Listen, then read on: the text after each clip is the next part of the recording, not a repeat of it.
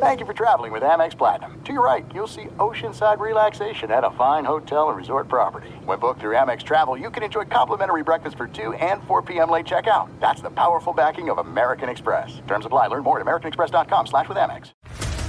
What's up, everybody? This is Stephen A. Smith, host of the Stephen A. Smith Show podcast. Tune in every Monday, Wednesday, and Friday at the very least as I bring you all new episodes that feature the biggest headlines in the world of sports, pop culture, business, and I answer your phone calls and respond to your tweets. You'll hear my unfiltered opinions and straight-shooter interviews with top celebrities and game changers. All that and more. So listen to the Stephen A. Smith Show podcast on the iHeartRadio app, Apple Podcasts, or wherever you get your podcast.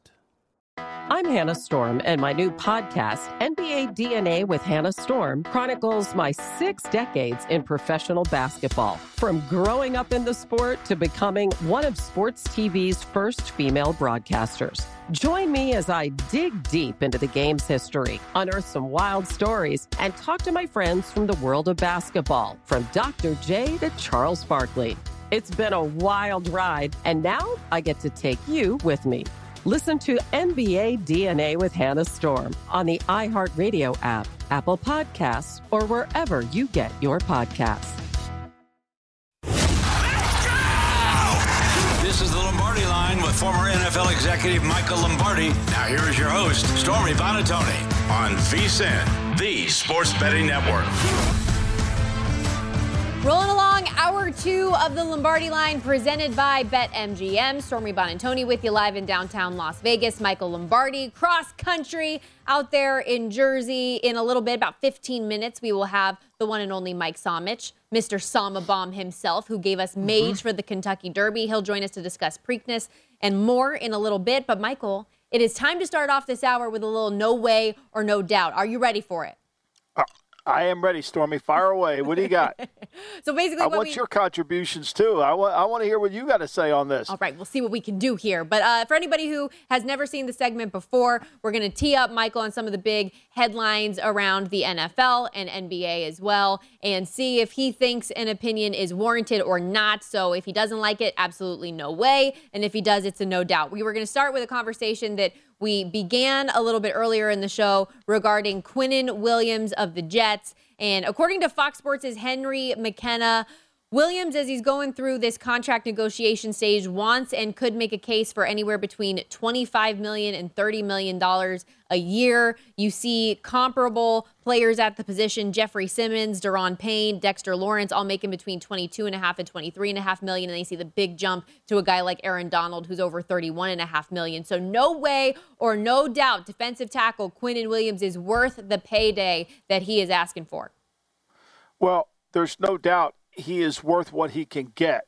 Now, can he get $30 million? I don't believe that's true, because what he has is he has a lot of players that have had contracts redone. And so he's got Jeffrey Simmons, Payne, Lawrence, Hargrave, and then there's even Leonard Williams' contract over at the Giants. So to me, when you look at the deal, does he want to be as close to Aaron Donald as he can? Yes. Is he better than Jeffrey Simmons? He is good, and they're close. I think that's his market. I think it's below 30. There's no doubt the Jets won't pay him what they pay Donald. And he is under contract for this year with the 5th-year option due to make the $9.5 million this year. You get fined, obviously, if you miss training camp. If you miss a preseason game, you're under that 5th-year option, losing a game check like you would for the regular season. Do you think that there's potential he could hold out, or is this more of a hold-in situation where he comes? How do you view what happens with him? Well, players have been holding in more than they've been holding out because of the fine systems and what happens. And he's got to come to – the only thing he has to do in the offseason is show up for veteran minicamp. He doesn't have to do any of the OTAs. He doesn't have to do any of the phase 1, 2, 3, whatever phase they're in. So all he's got to do is show up. If he doesn't show up for veteran minicamp, then they can fine him.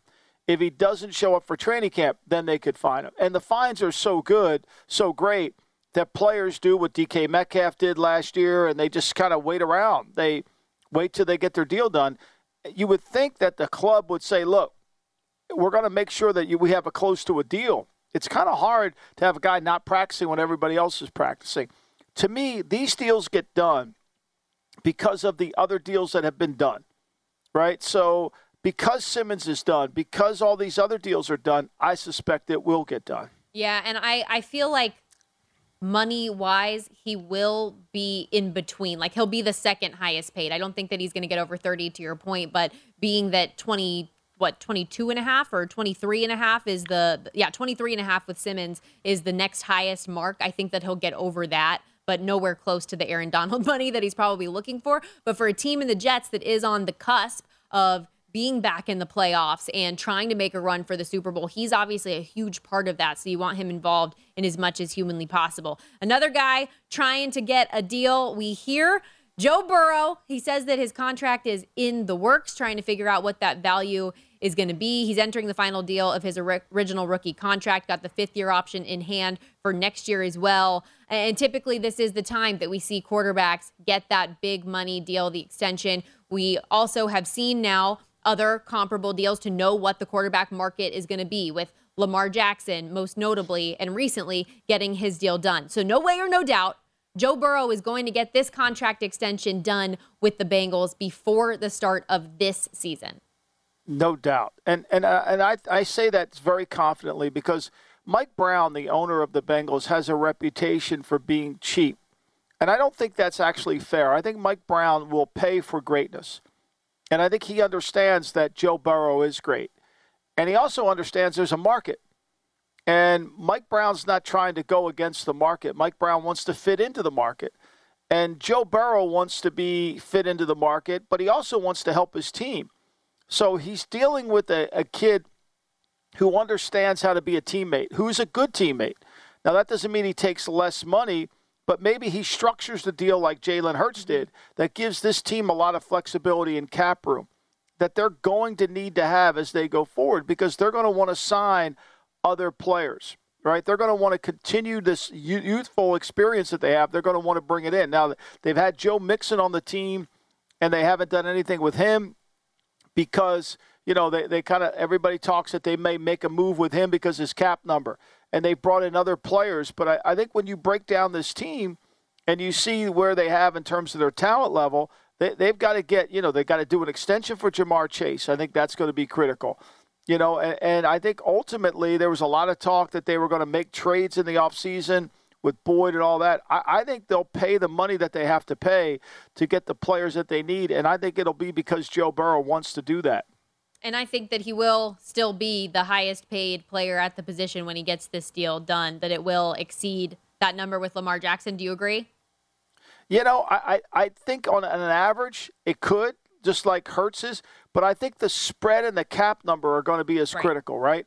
I think that's going to be as critical as anything because that allows you to have the flexibility. Because one of the things I think Joe Burrow knows more than anything is he needs to have those receivers around him that really help him. And T. Higgins being the main guy whose contract's up. So they're going to have to sign. They're going to have to sign Chase. They're going to have to sign. They brought Orlando Brown in. They're going to have to sign these guys because that makes the team better. And I think Mixon will be the guy that ends up losing out because they'll sign Higgins with Mixon's money.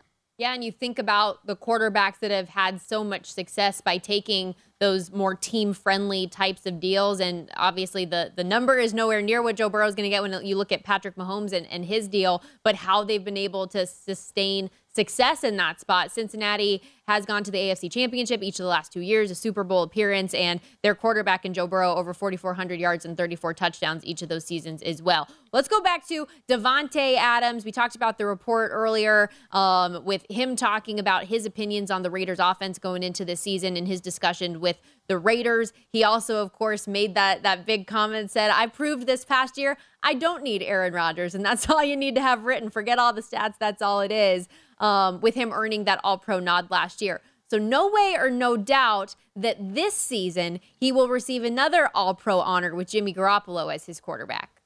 No doubt. I mean, look, and I think that you know, whatever the conversation is around the offense, the ball is going to Davante Adams. Yeah. And one thing about Josh McDaniels, as an offensive play caller and as an offensive coach, he understands how to get the ball to his best player. Like, they're not going into the game saying, well, they took our player away. They're going in the game to create a game-specific game plan that will allow Adams to get the ball. And I think there's no doubt that he will have as great a season as he does.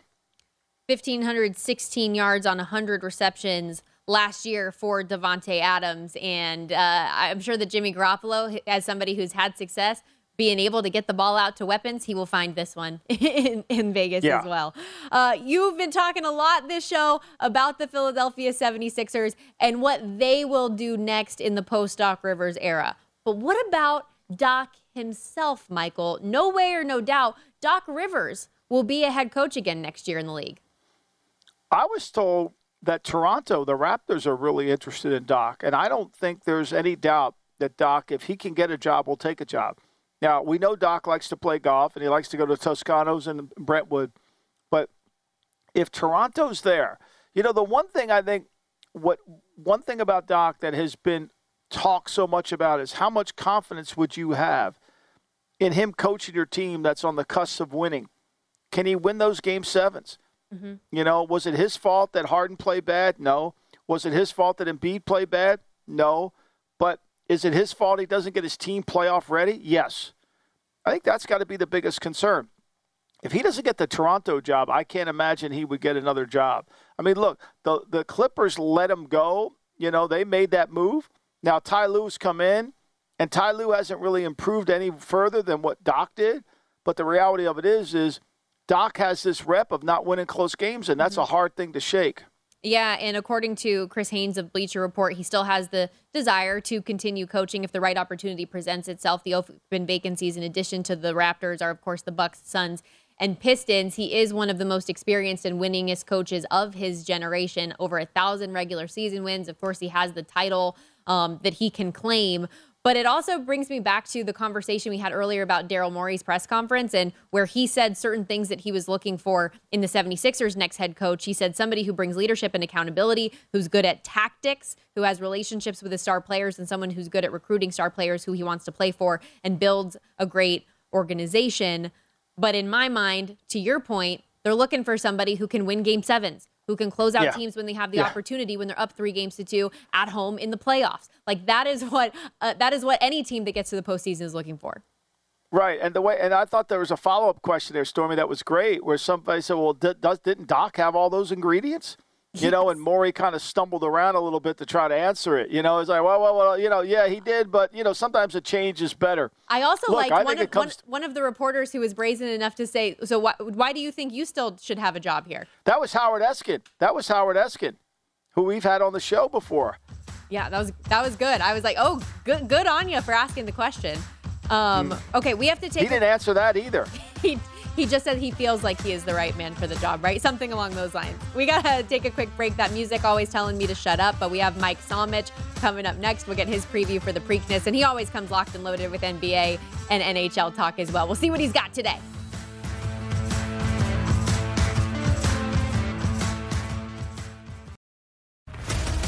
What's up, everybody? This is Stephen A. Smith.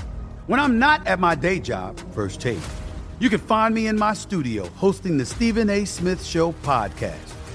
Tune in every Monday, Wednesday, and Friday, at the very least, as I bring you all new episodes that feature the biggest headlines in the world of sports, pop culture, business, and politics.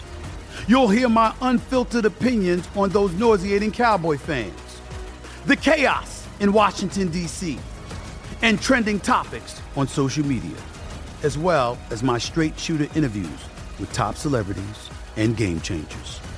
And I occasionally give out love advice. Yes, it's true.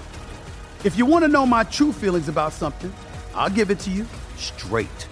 So listen to the Stephen A. Smith Show podcast on the iHeartRadio app, Apple Podcasts, or wherever you get your podcast. The Big Take from Bloomberg News brings you what's shaping the world's economies with the smartest and best-informed business reporters around the world. Western nations like the U.S. and Europe. Mexico will likely have its first female president. And then you have China. And help you understand what's happening, what it means, and why it matters. He'll get his yo-yos to Europe in time. But the longer this drags on, the more worry he's getting. They knew that they needed to do this as fast as they possibly could to get a drug on the market as fast as they could. I'm David Gura. I'm Sarah Holder. I'm Saleha Mohsen. We cover the stories behind what's moving money and markets. Basically, everyone was expecting, if not a calamity, certainly a recession. But the problem is that paperwork, as our reporting showed, is fake. As someone who's covering the market, I'm often very worried about an imminent collapse. So I'm thinking about it quite often. Listen to The Big Take on the iHeartRadio app, Apple Podcasts, or wherever you get your podcasts. I'm Saleha Mohsen, and I've covered economic policy for years and reported on how it impacts people across the United States. In 2016, I saw how voters were leaning towards Trump and how so many Americans felt misunderstood by Washington. So I started The Big Take DC. We dig into how money, politics, and power shape government and the consequences for voters. It's an election year, so there's a lot of focus on the voters that TikTok is reaching. The initial reaction is like, oh, things are looking so resilient. I don't want to be too pessimistic, but I just don't see the political will down in Washington right now to change their tune. I think the American electorate has been signaling that it expects a rematch of the 2020 election. These are unprecedented times. With new episodes every Thursday, you can listen to The Big Take DC on the iHeartRadio app, Apple Podcasts, or wherever you get your podcasts.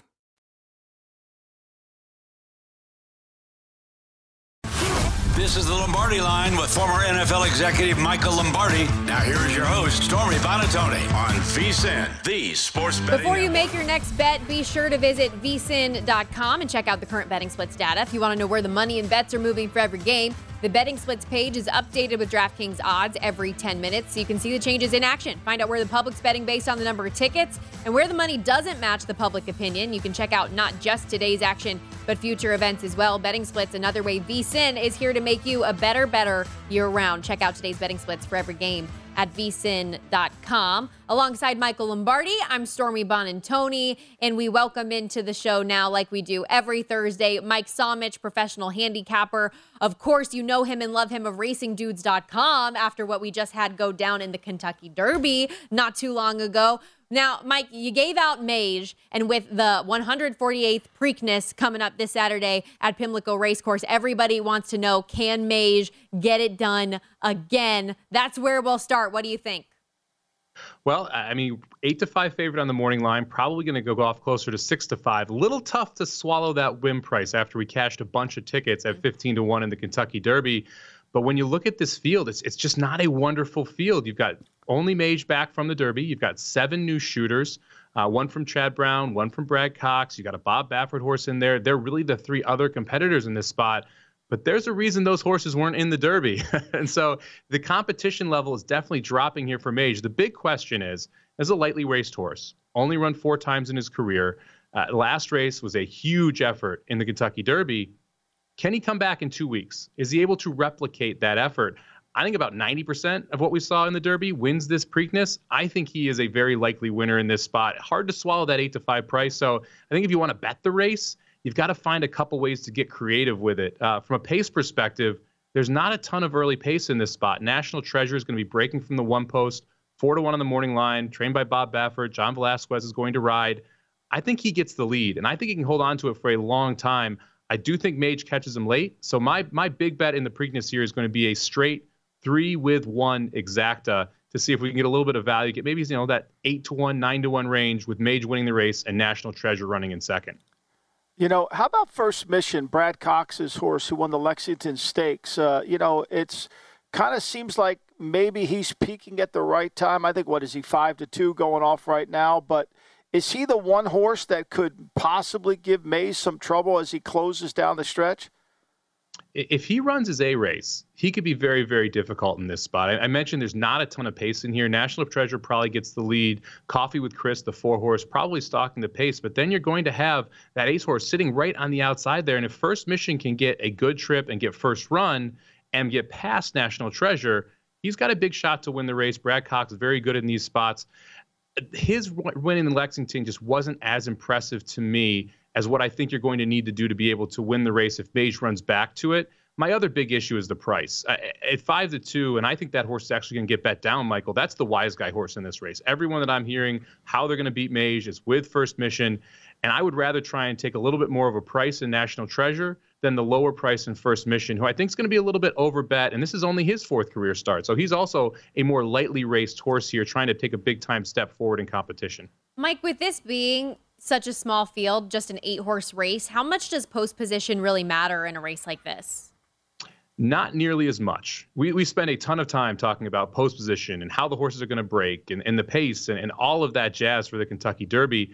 When you only have 8 horses, you can break a step slow and it can work out. You can have 2 wide trips and it's okay. You're not weaving through 20 horses, so it's okay to be in 7th or 8th versus being in 16th, 17th, or 18th. There's just less traffic trouble there to get more forwardly placed. Now, that being said, it's also much more likely you see a very slow pace, which means it's harder to close, which is what Mage has done the last 2 races. So a key for Mage here is how well can we get out of the gate, and can we sit 2 or 3 lengths behind the leader? If you see Mage within 2 lengths turning for home, I think this race is over. I don't think anyone's able to beat him. So it's all about how he gets out of the gate and how that sets up. But you should expect good trips for everybody in a 8-horse field. You really shouldn't expect anyone to have too much trouble. You know, Red Route 1 is a closer, right? He's coming off a 10-1. And you talk about the pace. What would it take for Red Route 1 to win this race? He really needs the 1, the 4, and the 8 to hook up early. If the 3 of them decide they all want the lead, and having speed on the inside and outside is a good thing for closers, because really those 2 post positions force your hand a little bit. If you're in the 1 hole, you got to go. You don't want to end up behind horses when you have a speed horse. If you're in the 8 hole, you got to go, because you don't want to be forced way wide into that first turn. So the fact that 2 of the 3 speed is in the 1 and the 8 could help Red Route 1 here. Trained by Steve Asmussen, had a very nice race last time. I actually think Red Route 1 is a great horse to be using in that 3rd and 4th spot in the Superfectas. I mentioned how I'm going to play Mage over National Treasure in the Exacta. I'm going to come back with a Superfecta, and I'm going to play Mage over National Treasure, and then put Red Route 1, the 5, the 6, Perform, and the 8-horse First Mission in both 2nd and 3rd. I think Perform and First Mission at 10-1 and 15-1 are the 2 long shots that have a good shot at hitting the board, but are unlikely to win the race. Great stuff, Mike. Here with professional handicapper Mike Somich. Let's turn our attention to the National Hockey League. Game 1 of the Eastern Conference Final getting underway tonight with the Florida Panthers and Carolina Hurricanes. And the Panthers, as an 8 seed, to start things off, they go out and knock out the Boston Bruins, who are the best team in regular season history. After being down 3-1 in that series, come all the way back to win. Then in round 2, they are an underdog again to the new favorite to win it all in the Toronto Maple Leafs. They end up winning that series in 5, including the first 2 games on the road of that set. Here in round 3, we see them as an underdog yet again to the new favorite to win it all in the Carolina Hurricanes. Are people counting them out again, or how do you view Florida in this set? Yeah, they are counting them out big time. It's wild to me that we're still seeing, I think it's plus 130, plus 135 in some places right now on the Panthers tonight. People forget this was your President's Trophy winner last year, and they got rid of Jonathan Huberdeau and added Matthew Tkachuk. Theoretically, their lineup is better this year than it was last year, and they won the President's Trophy for the most points in the regular season. Bobrovsky's been playing very well in net. Beating the Bruins, I thought, was wildly impressive. They dismantled the Maple Leafs. I mean, that wasn't even close, and it was in 5 games. So if they can replicate those type of efforts, I think they're really, really tough. I bet them plus 130 this morning. I would recommend playing the Panthers tonight. I think anytime you're catching plus money on them right now, it's a great spot. The Hurricanes on the other side as well. If you look how they got here, I mean, they faced the Islanders, who really struggle scoring, and then they faced the Devils, who could not stop a puck. I should have been playing goaltender for the Devils. That's how bad it was in that series. Now you're facing Bobrovsky, who has won a Vezina, who has gone far in the playoffs before. You're facing a team that can put the puck in the net. This Panthers team is for real, and people are still sleeping on them. This series feels like just take the plus money in every game, and it's going to work out for you, because the Panthers are going to steal one of these 2. Hurricanes have a good shot at taking a game from the Panthers at plus money down in Florida. So to me, catching plus 130, I think there's a ton of value there. I also sprinkled on the first period under 1.5 goals here, minus 105. It just seems like a spot where early in these series, you have this feeling out period. And the Carolina is a very good 5-on-5 team. They don't take a ton of penalties. They're going to try and slow this game down a little bit. You should see a burst from them early, but I don't think they're going to get 2 in the first period. So I think this is either 1-0 or 0-0 going into the second. So I played a little bit first period under 1.5 goals as well. Mike, do you think that this is going to be a series that trends more to the under? Because you mentioned how great Sergei Bobrovsky has been. The Hurricanes so good defensively, and especially that PK has been such a killer. Do you think this could trend as a lower scoring set in general? We've seen that year after year that the NHL playoffs have been unders. And this year it's been the exact opposite. It just feels like it's been an overfest. This series feels like that under, right? I mean, you have this defensively sound team in Carolina playing a very good offense in Florida, but a very good penalty kill in Carolina as well. Two of the better goalies that we have left in the playoffs here. And Bobrovsky's been playing phenomenal. I mean, they shut down Toronto, whose offense is exponentially better than what they are facing this series in Carolina. So this, to me, I'm leaning the unders here. If I can take any under plus 5.5 at even or plus money, I'll be playing that. I think first period unders are a good look this entire series. It just feels like we're going to have more of that grinded out playoff style hockey here in this one. She won't ask, so I will. How confident are you in the Golden Knights beating the Stars? Well, I'm a Knights fan now, which may be a bad thing. They're my last future ticket standing. I've got them at 22-1 to win the Cup from earlier this summer. So now I'm rooting for the Knights, I guess. Although I picked against them in the first 2 rounds, Stormy. I'm not sure it's a good thing. I'm picking for them now. The disrespect that the Golden Knights have gotten as the top seed in the Western Conference is ridiculous. I know you have one more play coming up today, though. The Cardinals, game 1 against the Dodgers tonight. What do you like? I like the Cardinals. You're catching plus money here in this spot. Wainwright has not been good this year. It's 2 starts, neither of them very good. But what you saw from the Cardinals, they had Wilson Contreras, who was behind the plate. I'm a Cubs fan. He's very bad at calling baseball games. With this slower pitch clock now, or faster pitch clock, having a good catcher to call games makes a huge difference. The Cardinals lost, I think it was 11 to 12 games. They switched their catchers since then. They're 8-2. It's amazing what it's done for that pitching staff. I think Wainwright takes a step forward tonight.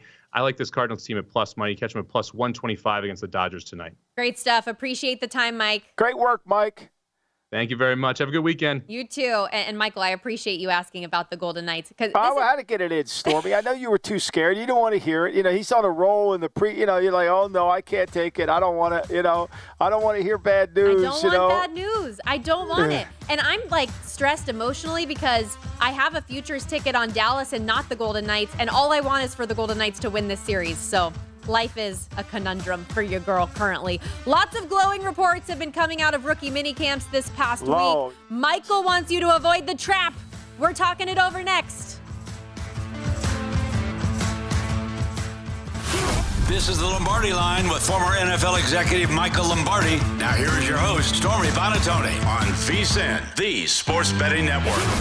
So much to bet on in the next 30 days, and for a limited time, we here at VSiN are here to help you out. Join us, just $9.99 will get you insight into daily baseball best bets, the NBA and NHL playoffs, and only VSiN Pro subscribers get access to the daily recap of top plays made from all of our show hosts and guests. In addition, you get tools like betting splits that let you see where the money and bets are moving for each game, as well as a top VSiN experts leaderboard where you can view records, profit, and ROI to see which VSiN expert has the hot hand at any given time. It's really cool. Sign up now, just $9.99 at VSiN.com/subscribe.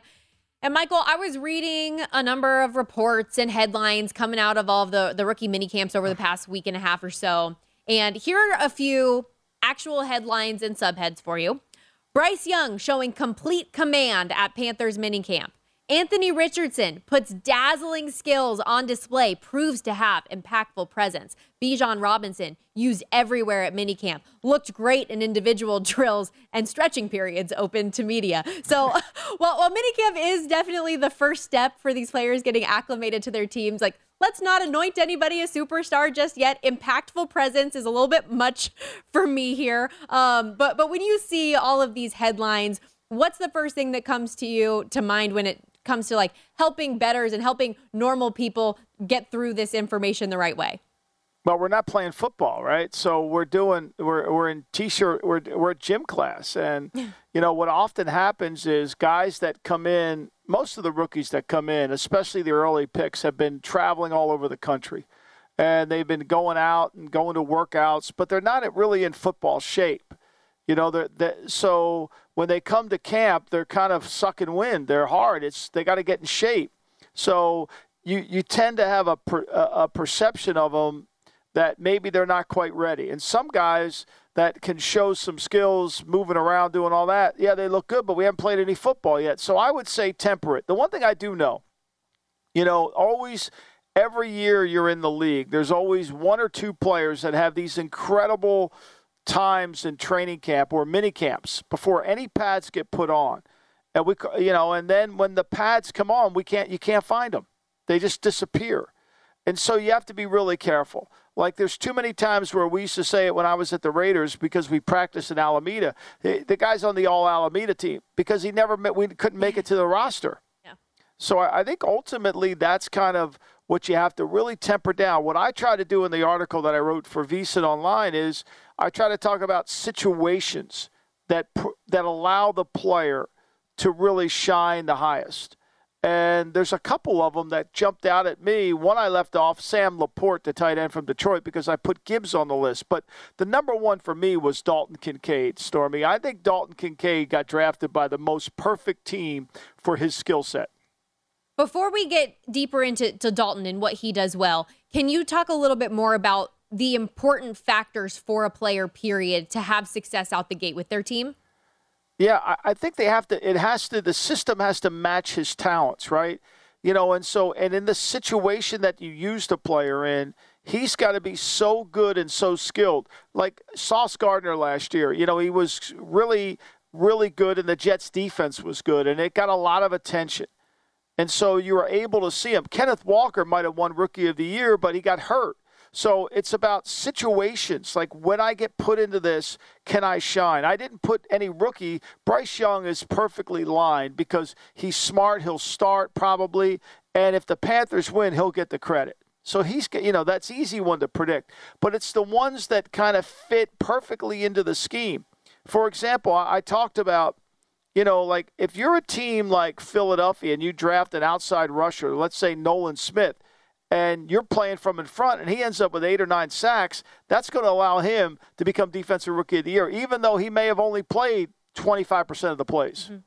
So what is it about Dalton Kincaid, then, to you, that makes him such a good fit for the Bills, that makes him a player that's going to work and make an impact quickly? One of the things that has hurt the Bills is they haven't been able to run the football with physicality. Because they're in 11 personnel, one back, one tight end. With Kincaid, he will now be the second tight end on the field, although they'll align him like an F. So he'll be a big slot receiver. And he can block the support edge. He'll dominate that guy. It'll be a hard matchup. Defensive coordinators won't put a little corner on him because then the Bills can run the ball weak side because he'll dominate that edge. So you have to put a bigger guy. Now, when a bigger guy comes on the field, you've got to be able to cover Kincaid in one-on-one passing. And so can he win against that? Yes. So his skill set is perfect, right? He's a really good blocker. He's physical. He's tough. And he can catch the ball inside. And the Bills need that because the Bills need to be able to run the ball more out of 12. Last year, they spent almost the entire year trying to find a slot receiver. McKenzie was good for him at the end of 2 years ago, but then he wasn't the same player. They brought Beasley back. But I think Kincaid will be the version of Beasley where he'll catch a ton of passes and he'll make a lot of plays. And I watch a lot of Pac-12 football. I watch a lot of Utah. And after seeing Brant Kuithe go down with an injury, Dalton Kincaid was so incredible for Cam Rising, just a great security blanket, great hands, and so many people talking about what a pro-ready type of a player that he is. When you look at the Offensive Rookie of the Year odds going into next season, Michael, you can find him between 30-1 and 35-1, but there has not been a tight end who has won Offensive Rookie of the Year since Mike Ditka in 1961. So not even in the modern football era. Is it worth a long shot on somebody like him potentially to be the first tight end to break that mold because of the way he's used? Because he's really not. He's right. Going to be a big receiver, right? Kyle Pitts, we can call him a tight end. He don't play tight end. Kyle Pitts blocks no one. Now Kincaid can block, right? Kincaid can block, and Kincaid can play on the line wide too. Whereas Kyle Pitts is not an on-the-line wide. He's a big slot receiver is what he is. There should be another designation of position. Slot receiver, big slot receiver. That's Pitts. Kincaid can do more. And so because of that, he could catch a lot of balls. I mean, he might catch 50, 60. He's going to get all those targets that Cole Beasley was going to get. And if he gets that many numbered targets and he catches that many passes, then all of a sudden, and the Bills win and they win the East and they get to the all of a sudden, people are going to say, well, that made a huge difference in their offense. Because I think what he can do is he's got a long catch radius, too, which you need when you have Josh Allen. Even though Allen's improved his accuracy, he still needs receivers that can get the ball.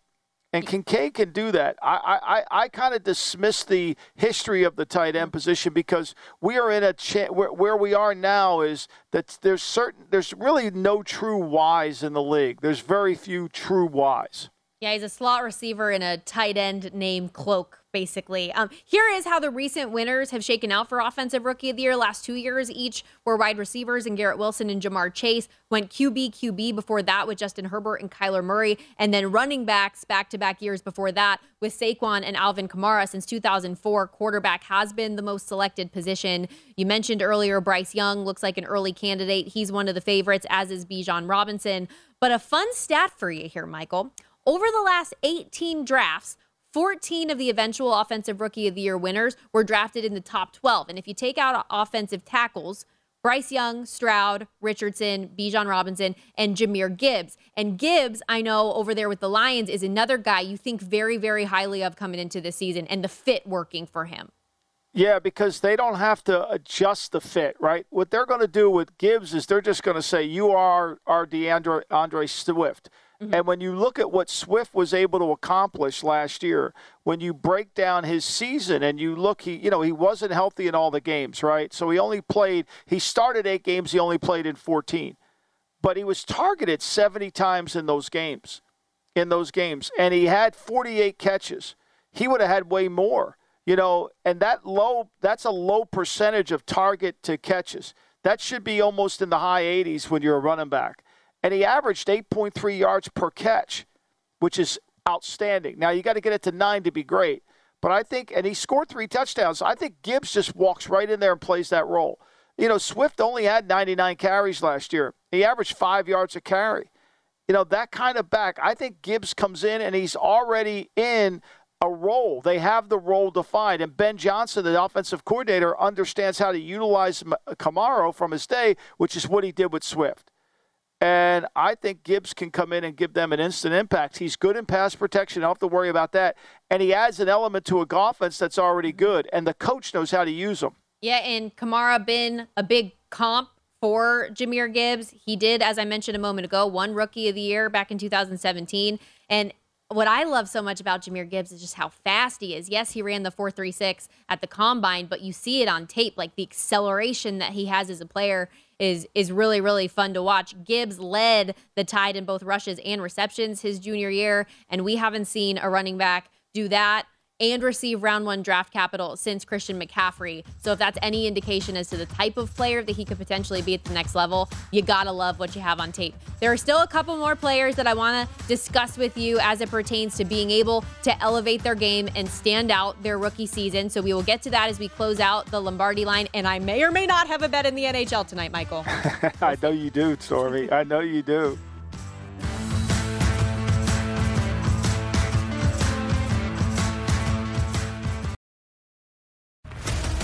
What's up, everybody? This is Stephen A. Smith. When I'm not at my day job, First Take, you can find me in my studio hosting the Stephen A. Smith Show podcast. Tune in every Monday, Wednesday, and Friday, at the very least, as I bring you all new episodes that feature the biggest headlines in the world of sports, pop culture, business, and politics. You'll hear my unfiltered opinions on those nauseating Cowboy fans, the chaos in Washington, D.C., and trending topics on social media, as well as my straight shooter interviews with top celebrities and game changers. And I occasionally give out love advice. Yes, it's true. If you want to know my true feelings about something, I'll give it to you straight. So listen to the Stephen A. Smith Show podcast on the iHeartRadio app, Apple Podcasts, or wherever you get your podcast.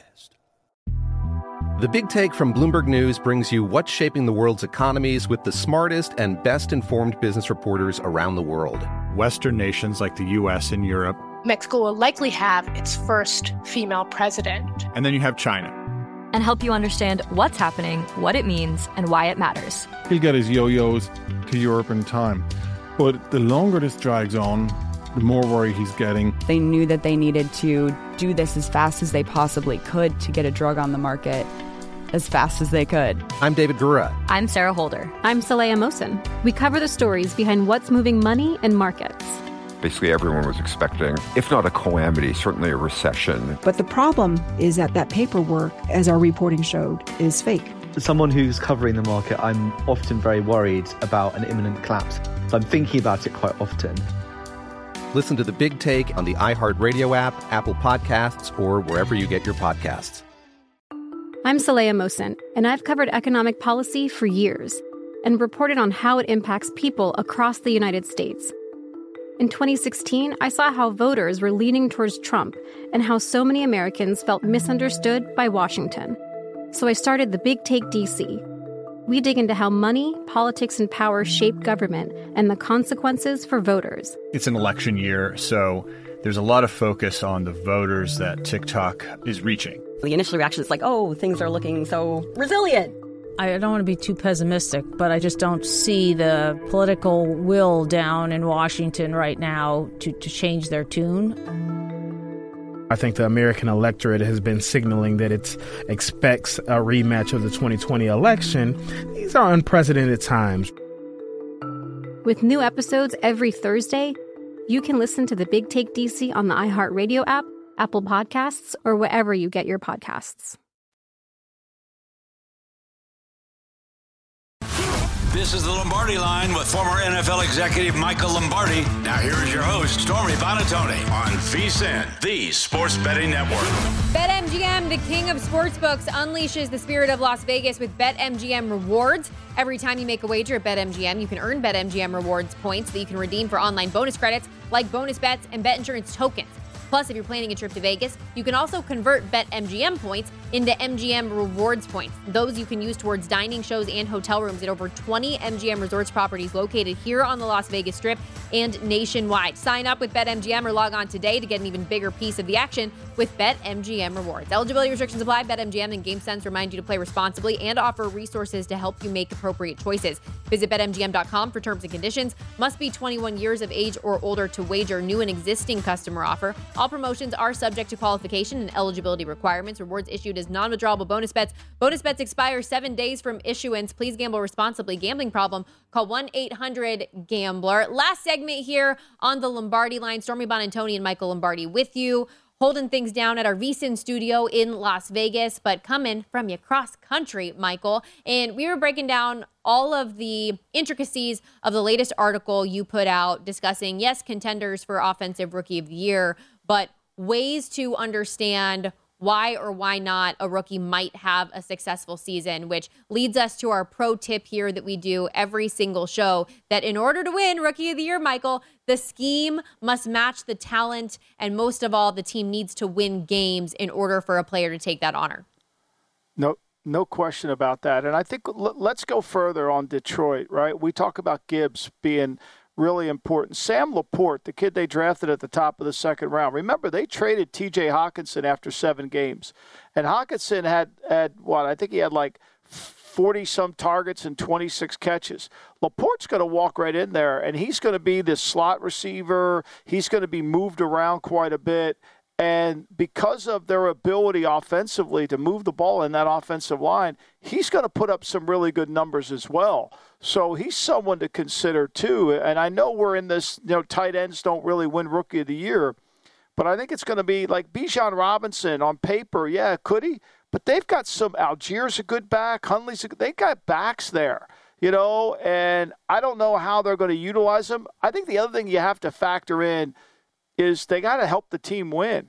Mm-hmm. I mean, Sauce Gardner helped the Jets establish their defensive dominance last year. I mean, that's what made the Jets. It was obvious. Same with Gabriel Wilson, even though he wasn't getting the ball, on a regular basis because of the quarterback. But they showed so much in the biggest city of the world, that they could do that. So I think all those factors have to come into play.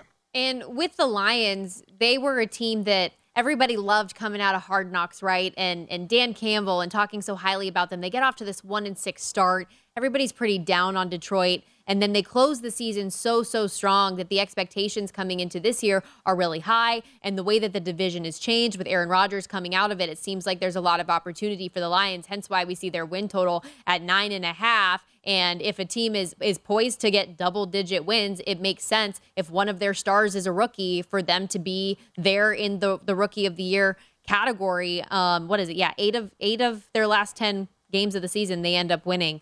So Jahmyr Gibbs, somebody we talked about a good bit. Another player that you are targeting in this Offensive Rookie of the Year discussion, Jackson Smith-Njigba. Why do you think he's such a fit in Seattle? Well, because they've got great skill out there. And I think when we look at receivers, who's going to get doubled? Where does the coverage go to? Who do they take less of? And Seattle, for what they've been doing the last few years, they did 2 rookie tackles that started every game as rookies. They got Metcalf on the outside. Lockett's a really good player. Noah Fant catches a lot of passes. So, who's going to get one-on-one coverage? Njigba, he's in the slot, and he's going to be able to get the ball there. Last year, they would put Lockett in the slot. They would move around. But I think this kid is a really good slot receiver, most talented receiver in the draft. He's got the ability to catch inside. He can win. He's not the fastest guy, but he's a savvy route runner. And the fact that he can play in there with the talent that they have on the outside and the protection if the quarterback gets, this is really good. Then layer in the running back situation. I think the back makes the slot receiver more effective. And when you have a back like Kenneth Walker or Charbonnet that they drafted from UCLA, I think that's how you say his name, Stormy. Charbonnet, that gives them another element. This offense is really well stocked. It really is, and it worked well. And if Geno protects the ball like he did last year, there's a great opportunity. And I think Njigba is going to make a lot of plays and catch a lot of passes and convert a lot of third downs. And Seattle was a playoff team last year. I think if you're going to win Rookie of the Year, you got to be on a good team. Yeah, first receiver taken in this year's draft for a reason. And, of course, you mentioned it in the article and just there as well, coming off of the injury. But all of the reports and him talking to media said that he feels 100%. Obviously, they want to take things a little bit slow here in the offseason, but that he's going to be back great, healthy, and ready to go from day one is awesome for Jackson Smith-Njigba in that offense. Do you think Seattle could push the 49ers in the division for the NFC West? I do. I think Seattle, for the first time, when you break down their roster, look, they got to get better defensively. They were, the thing that's a perception too, more than anything, is Seattle. They have a home field advantage. Well, that didn't really manifest itself last year, right? Mm-hmm. I mean, they didn't win the home games that you thought they would. But I think getting Dramont Jones in there really helps them, gives them a 3 technique. Jarrett Reed, who they've had before, they bring him back. I mean, he's another physical guy that they could play. They're still probably short a pass rusher, but I do think they're getting better defensively. Jordan Brooks makes a ton of tackles. They bring Bobby Wagner back, gives them some more leadership. They changed who they are coverage-wise. They're different. I like Seattle's team, and they got a great punter and they got a great kicker.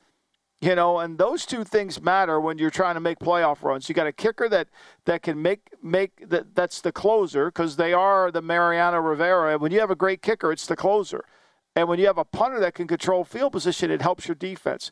They're probably a draft away from becoming a really good defense. I think Weatherspoon helps them. I think he's going to be a really good cover guy to go along with Woolen, who had so many interceptions last year. They're close. I really think they're close. Look, you're a fan. You saw that game last year. They had a chance they turned that ball over as they were driving it down again. They moved the ball on San Francisco effectively.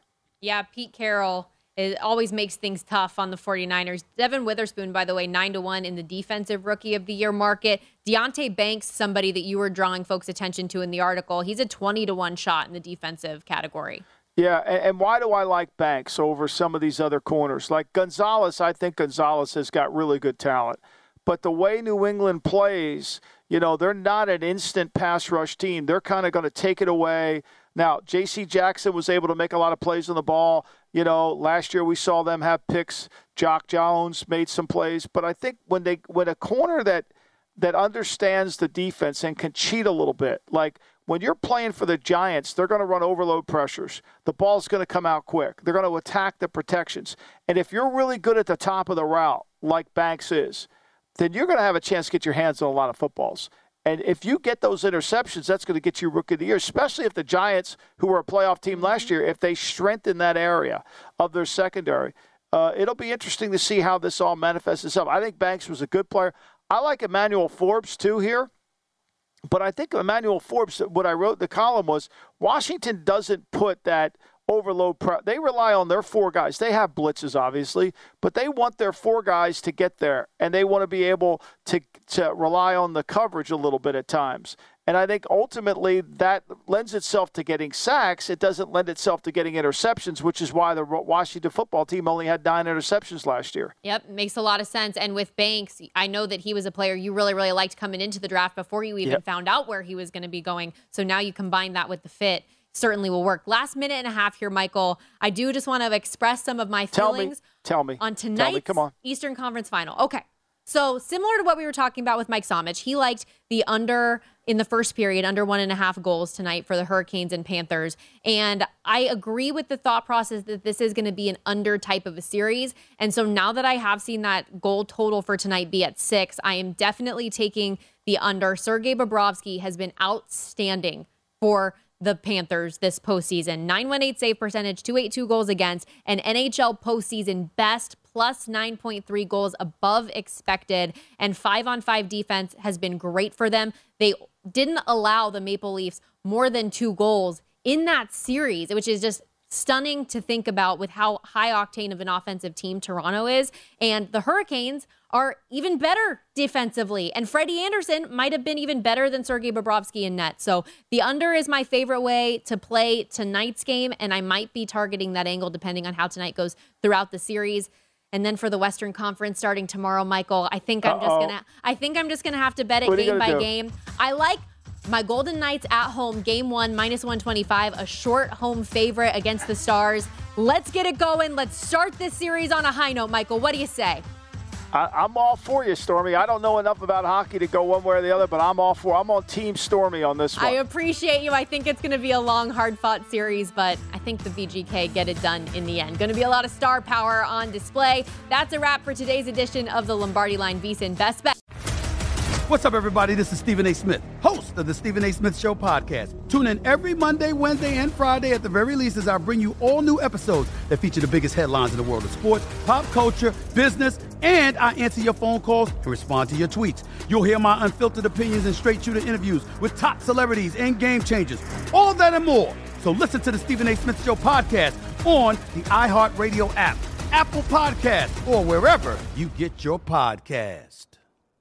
I'm Hannah Storm, and my new podcast, NBA DNA with Hannah Storm, chronicles my 6 decades in professional basketball. From growing up in the sport to becoming one of sports TV's first female broadcasters. Join me as I dig deep into the game's history, unearth some wild stories, and talk to my friends from the world of basketball, from Dr. J to Charles Barkley. It's been a wild ride, and now I get to take you with me. Listen to NBA DNA with Hannah Storm on the iHeartRadio app, Apple Podcasts, or wherever you get your podcasts. I'm Saleha Mohsin, and I've covered economic policy for years and reported on how it impacts people across the United States.